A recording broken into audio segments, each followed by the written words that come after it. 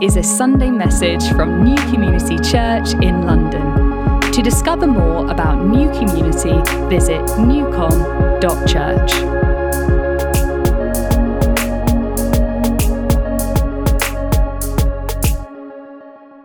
Well, let me start by asking you a question.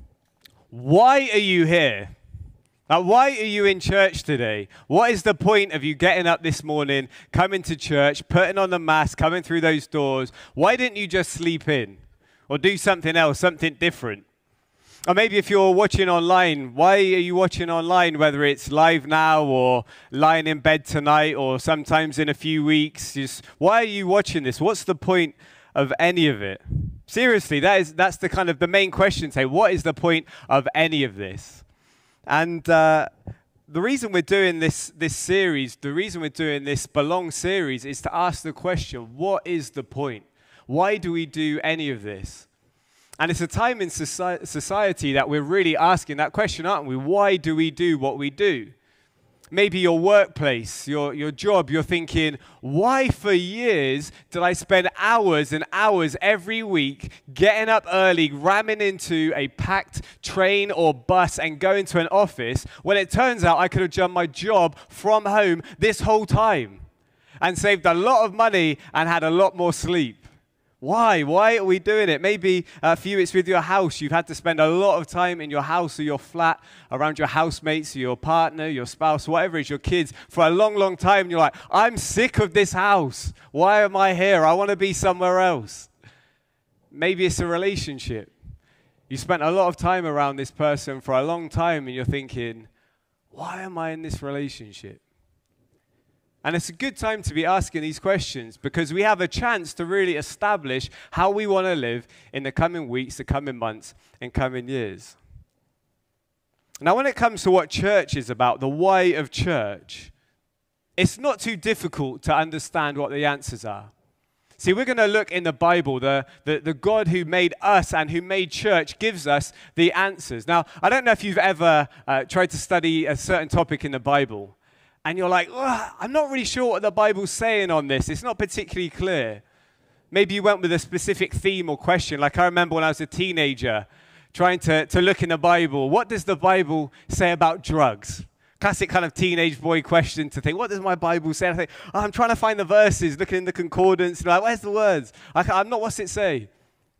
Look, I'll be honest with you. When it comes to what is church, the Bible leaves no room for confusion.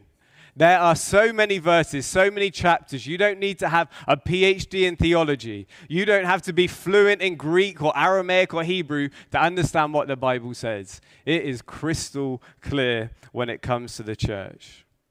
And the Bible makes it very clear. Church is family. Church is family. Through the verses, through the chapters, through every story throughout the Bible, it's clear. The people of God, we are a family, a household, a loving body, united together by our Father in heaven. And there's so many examples of this. We could spend the whole sermon today just reading verse after verse after verse after verse after verse of just passage after passage explaining why we are family. I'll just give you one here in Ephesians 2:19. So then you are no longer strangers or aliens, distant from one another. No, you are fellow citizens with the saints and members of the household of God. You're in God's household. You're part of his home. You're part of his family. You're no longer distant from one another. No, you are in the house of God, the family of God. And what about Jesus? What about when Jesus teaches us to pray? The famous passage, the Lord's Prayer, whether you're a Christian or not, maybe you've said this thousands of times growing up in school. The Lord's Prayer. How does it start? When Jesus teaches us to pray, he teaches us to come to God, what, as servants or slaves or soldiers before a general? No. How does the prayer start? Our Father. We come as children, as daughters and sons, brothers and sisters. And note that it says, our Father. It doesn't say, my Father. You know, you sometimes hear Christians say things like, hey, look, my faith, my kind of religion, it's all about me and God. It's just about us. You know the truth? That's not the case. It's not just about you and Jesus. It's not just about you and God. It's about us, a family, a people. Jesus taught us not to pray, my Father, but it's our Father. The Christian life cannot be done alone. That's not one of the options available to us. If you're a follower of God, you don't do this on your own path. You do this as family. And the source, the root of all of this, how we come to this conclusion, is expressed so beautifully in what's known as Jesus' high priestly prayer. And in this passage in John 17, Jesus prays for his people. Now you might say, I'm trying to work out what God's will is for my life. I'm trying to work out, what does God want for my life? And the specifics of that, well, it's not always clear, but there is one thing that is very, very clear that God wants for your life.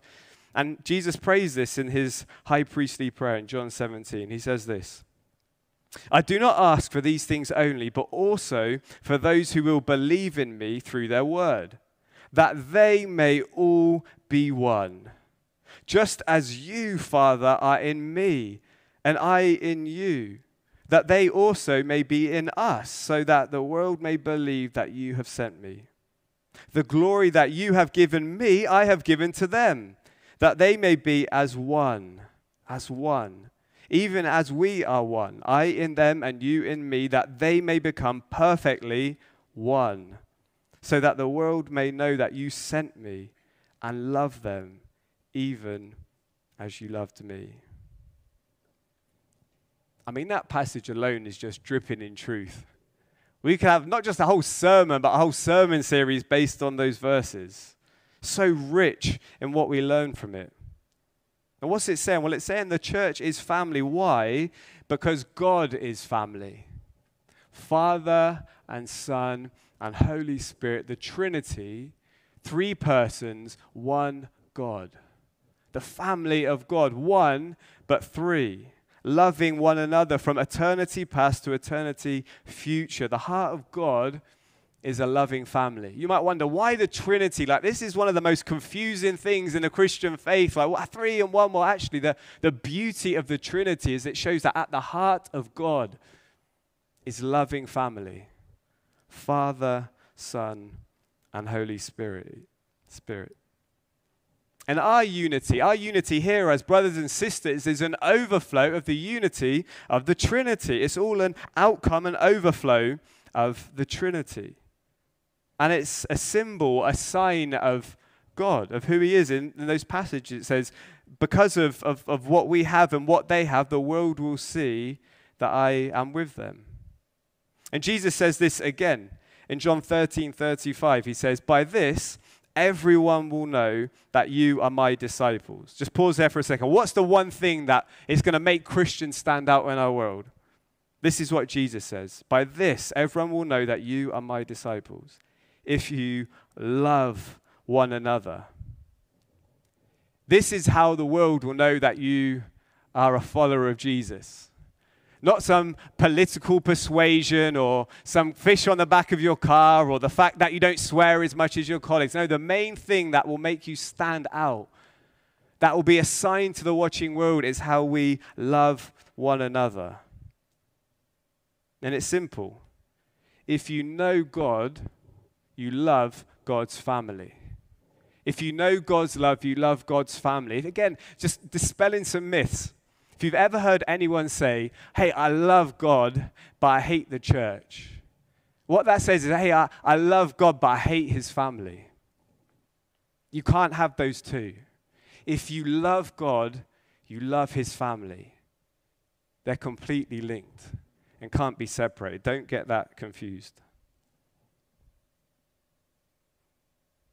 So what does it look like to be one, to be family, to love one another? Well, to establish what it looks like to be family, it's helpful to look at what it's not like to be family, the things that church isn't. So first of all, church isn't a service. Church isn't a service. And by that, I don't mean a Sunday service. I mean a service or a charity. Church isn't a service. See, in a service, in a charity, there's two roles. Those who are giving the service and those who are receiving the service. And often those who are giving it are smaller in number, and those who are receiving it are much larger, and those who are giving only give, and those who receive only receive. And that is how it works in a service or charity.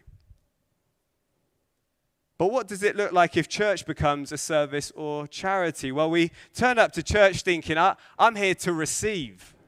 I'm here to get some stuff. I better be fed by this. So if I'm not fed well here, I'll find somewhere else that will feed me well. Or if we're asked to serve, maybe you've been coming for a while and someone says, hey, would you be happy to help out with some of the hosting or with the kids' work? And you think, whoa. I'm the customer here. Like, I chose you guys. There's a lot of other options. I'm here to receive. You want me to serve? And why do they keep the newcom.church/give? Me give? I'm here to receive. I'm not taking my wallet out. You better give me something to put in it. And that's the mindset we get into if church becomes a service. And if you stop getting what you came to receive, or maybe the need runs out, maybe you've had your spiritual kick for a while, then you just move on, maybe to a new thing, a new kick, a new thing to spend your Sunday doing. Now, as church, we are a charity. I mean, as our status, you can see our charity number. We are a charity, and we love to serve. A lot of you might not see this, but during the week, every week, people flooding through our doors, receiving from the food bank. Faithful people in the church serving all throughout coronavirus, giving food to those who need it. We love to serve. Countless times throughout the past 18 months, people serve in their communities. It's amazing. We love to serve. Jesus taught us to serve. But as a church, we're not solely and primarily a charity or a service. Because if we're just a service, then we're just about transaction. And church is not about that. Secondly, church isn't a society. In a society, people gather together for some political or philosophical purposes. You gather to achieve something. And that could be, for example, you're trying to promote the Labour Party society. Not an easy job at the moment, but that might be your, not trying to stir the pot, but I pray for you guys. But in a society, you're about the pursuit. You're not about the people. See, if you're gathering together for your Labour Party meetings, you're not going to spend half your time going around the circle saying, hey, how are you doing at the moment? Like, how's things going with the kids? Like, wait, let's spend a couple hours just, trying to help you. No, you're going to say, hey, we need to get these votes. How are we going to start canvassing? How are we going to start getting out into society? How are we going to spin this or help with that or promote that? Because in a society, you're about the pursuit, not the people. And when your goal is achieved, then often there's not much point of having your society. And you often see in societies when they achieve their goal, they kind of, whether it's Brexit or whatever, it's like you're kind of lingering on, trying to still exist. And it's like, what's the point of you anymore? You've achieved your thing, now move on, disband. There's no point anymore. But church isn't a society. Yes, we are all about action. All about action. But also, we're not just about that mission. Yes, we're about the mission. We long to see the kingdom of God advance. But we're not just about getting stuff done. We're not just comrades who stand side by side. We're brothers and sisters who stand face to face. We're not just comrades who stand side by side walking into the battlefield, or colleagues in the boardroom. No, we're brothers and sisters in the living room and in the hospital room, taking time to cry together and mourn together and laugh together and rejoice together. That's not wasted time for us. Not all about being as efficient and productive as we can be, because we're family. And yes, we take action, but we're not just a society. That's not what church is. Thirdly, church isn't a social club. See, in a social club, you're all about a hobby. If a society is all about a purpose, a goal, a social club is all about a bit of fun, having fun together. Now, that could be rock climbing or cycling or knitting or bird watching or battle reenactment. It's about having fun with other people. And I love clubs. All throughout my life, as a kid, I was in Scouts, in football club, and throughout my adult years, I've absolutely loved being parts of clubs. Some of the best memories of my life. But the thing with a club is, as great as they are, if you get bored of the hobby, of the thing you're doing together, then you just move on. I was part of an ultimate frisbee club at university. It was fun. I got a bit bored of it, and I left. That's just what I did. It was fun. It was great. But when you got bored of it, you just moved on. Or maybe in a club, you liked it at the beginning. Like when it wasn't very well known, not that many people were doing it. But then you don't like how more and more people are joining. And you don't like how it used to be small and intimate like it used to be. Like, remember the good old days when you knew everyone. You could all be together at the same time. Everyone knew how things worked. Like, I miss those days. And to be honest, I've heard of another club that works a bit differently, a bit like how I used to know when it was small and intimate. And yeah, I'm just going to kind of reject this one and join a new club. And that's fine in a club. That's okay. But it's not okay in family. See, if church is like a club that when the fun is up or when it's not really kind of giving you the entertainment you once wanted, maybe there's been a few bands in a row you think, oh, I don't like the worship like I used to. The sermons are getting a little bit dull now. Community, yeah, there's a couple in the group I get on with, but 2/3 of the group are just weird. Like, I'm not sure I want to keep going to this thing anymore. I've got a good line of excuses for every week now because I ain't going back to that place. See, church is often not fun at all.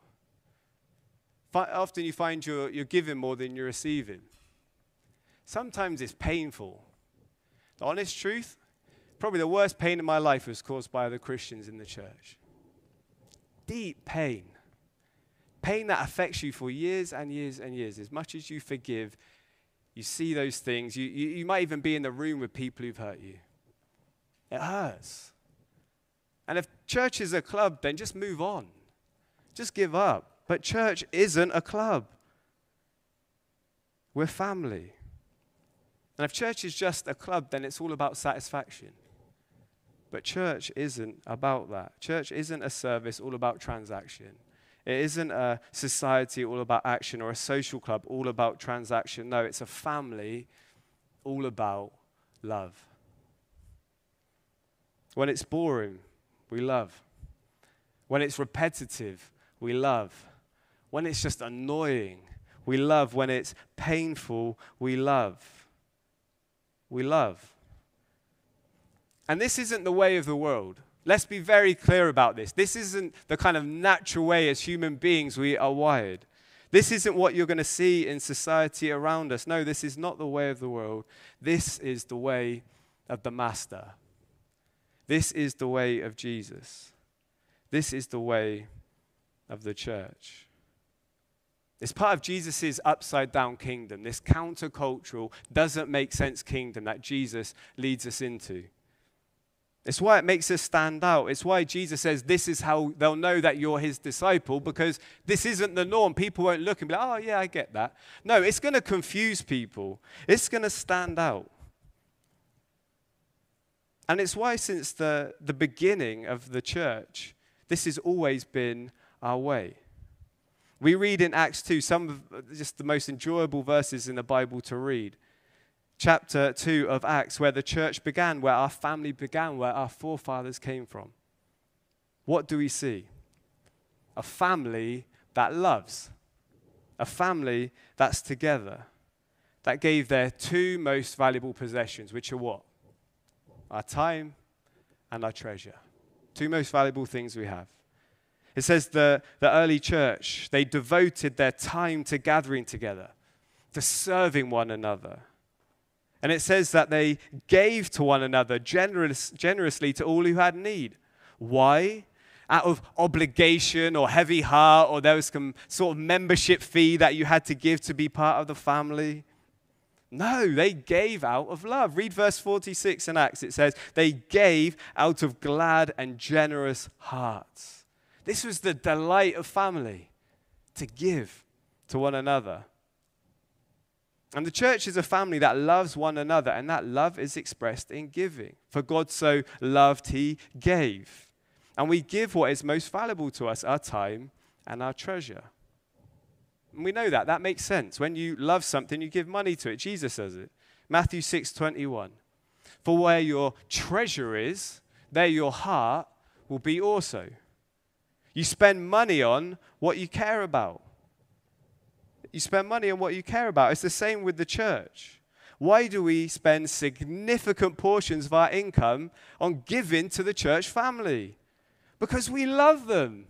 This is our family. And that makes no sense to the world. When someone would ask you about, okay, if they wanted to say, well, what do you give, your life, your time, your money? It doesn't make sense at all. They'd say, well, why? Why not spend that on a nicer extension or a better holiday? Why not give your Sunday mornings to a lie-in? Or just chilling out, or your midweeks? You've been at work all day and you're going to go to a community group?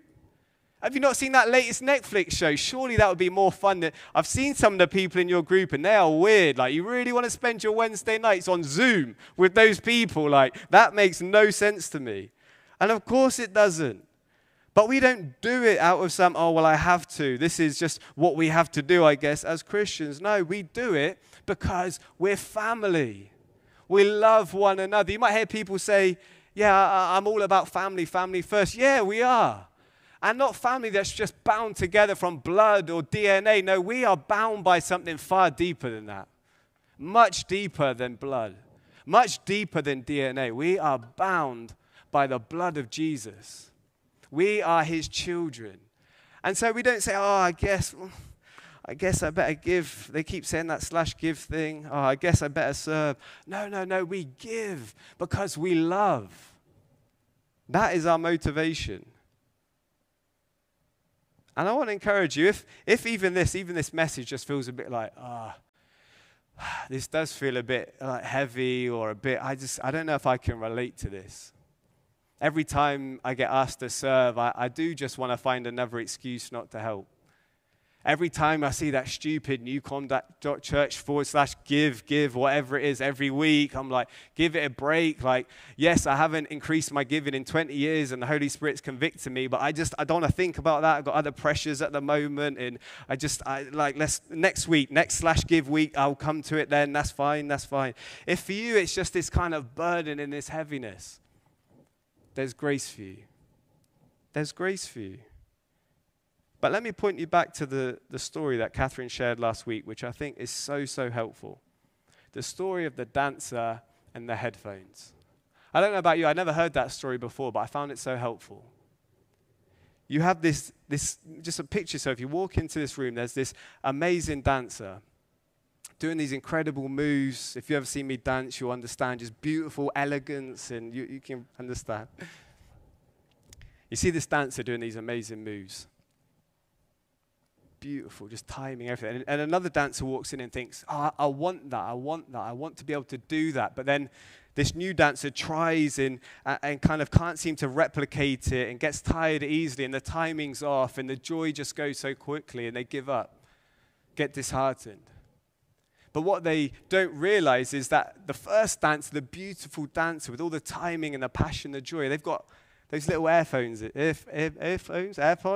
their headphones in. And they're listening to this beautiful sound. And they're dancing in response to the music.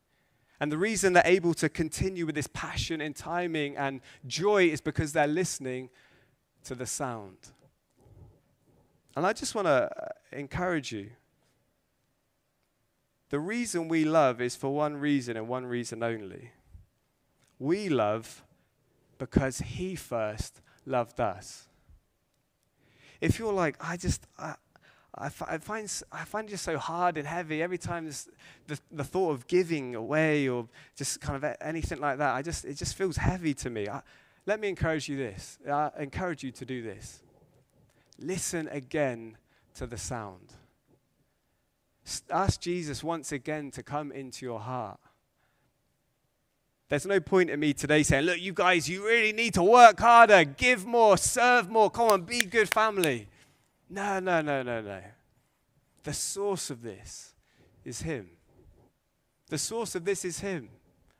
You're going to try really hard. In fact, if you haven't got those earphones in, if you can't hear the beat of his heart, you'll make all these good intentions today. I'm going to start giving. I will serve. I'll stop making up about how I've got this thing or that thing. No, I will. But in a few weeks' time, it's going to be disillusioning again. You're going to come in and someone's going to mistreat you or not thank you, or it's going to be boring. And you're going to be like, why am I doing this again? You're going to be looking at your bank statements thinking, oh, actually, now the airlines are waking up again and we can get on holidays again. Like, if I stop that, then maybe I could get that. All of these things will start happening unless you hear the sound. Unless you hear the sound of the love of Jesus, of the heartbeat of the Father. Unless you hear that, none of this is possible. And I think this series, this moment, is such a pivotal one for us. Because we're kind of in this limbo moment between what's come before and what's coming after. Maybe on July the 19th, maybe, who knows. But sometime soon, we'll enter into a new season. And the past 18 months, we've asked a lot of questions. The whys. And we're doing that in our workplaces. Again, yesterday I spoke to multiple people, say, hey, what's happening with your office? Are they reopening? What's happening? It feels like every workplace is changing things to make things better for their employees. And I think that's great. It's amazing. It's amazing that for a lot of you who are used to traveling into London and doing all these long hours, you can work from home more. That's amazing. But one of the things that can subtly happen is that we start to think, well, how can I make church start to work for me a bit more? And I've actually quite liked over the last 18 months how, it's nice how on a Sunday I can watch church whenever I want. Can tune into the live stream at 10:30. See who the band is. Maybe I'll go make a cup of tea, depending who's leading worship. See who's preaching. Definitely going to skip the notices. That's definitely the loo break moment. Actually, I haven't really enjoyed it the last few weeks. I'll watch it midweek. Like this week, I won't do Sunday. I've got that party happening, but I'll watch it when I missed last Wednesday night. But I'll catch up. Like, it's fine. It's not like anyone will be asking me where I was or anything. And then church restarts, and for a lot of us, it's a bit inconvenient. It's like, now I've got to start getting up again. And it's not really the same, is it? I mean, we haven't had proper church for 18 months. You've got to wear masks. We're not meant to sing, although it's a bit of a joke if you've been to any pub watching the Euros. True story. But it's like, it's not really the same thing. And, hey, there's limited numbers. So, if I don't go 3, 4, 5, 6 weeks, it's not that big a deal. Like, we'll start at some point. But my concern, and I think for many of us, I'm sure you feel the same, is will we start viewing our churches, view our workplace? How do I start making new community work for me a bit more? I'm not sure I really want to go back to that weekly thing. I don't know if I want to go back to that serving thing. We're in this amazing moment where we get to rebuild. Everything is up in the air in life right now. We get to decide what is the new normal going to be. You get to decide. What does church family look like for you? Maybe you're someone who streamed every Sunday for 6 months and never sat in this building. You joined in lockdown. That's awesome. If the stream stops, is that the end of your journey? Or do you step into the family? Maybe you've loved not serving for 18 months and you've loved the flexibility, and then there's some sort of news about, hey, we're going to be meeting at this time or in this location, and you're like, well, it's not quite as convenient for me. Are you going to respond as family? Or club member? Society member? Or colleague? This is a pivotal moment for us. A really exciting moment for us. It's a bit like what Jeremy brought in worship. There's certain fruit that's going to die off, but new fruit that's going to grow. Each one of us, do we just want to go back to the norm? Do you want to go back to this or that? Or do you want to build stronger? Do you want to grow as family? Let's pray.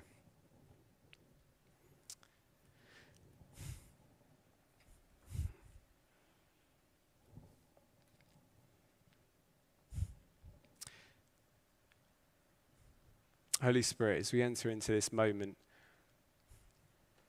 we ask that just as that dancer wears their headphones, we ask that we would just be listening to your Spirit right now.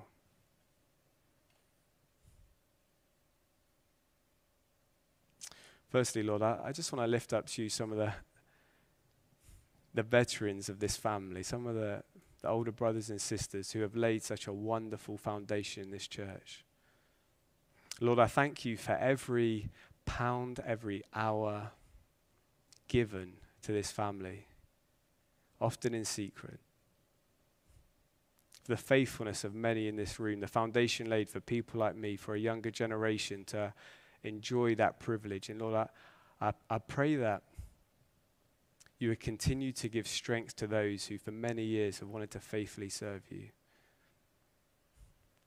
I pray, Lord, for the younger generation, that we wouldn't take it for granted the work you've done in those before us. That the stereotypes of us of being lazy and stingy and all these sorts of things, or we would not conform ourselves to the patterns of this world, but we'd follow in the footsteps of those who've come before us in this family and serve you with generous and loving hearts. And Father, for all of us where it's just become a bit mundane, especially this past 18 months, it's been such a slog, Lord. You know our frame, you know we're weary. You're not wagging your finger at us, you're inviting us into your open arms. I thank you that with this family, Lord, there's always an invitation, fueled by your grace. Not having to earn your love as our Father, already loved, already accepted, chosen, secure in the knowledge that we are yours. But God, as an overflow, we want to love like you love us. Help us, Lord, where there's going to be changes, where there's going to be uncertainty, where there's going to be new norms.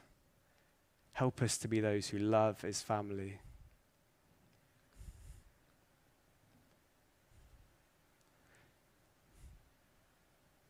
Fill us afresh, Lord, with your Spirit. May we never take you for granted. We love you, Lord, and we want to love you and your people in return. Amen.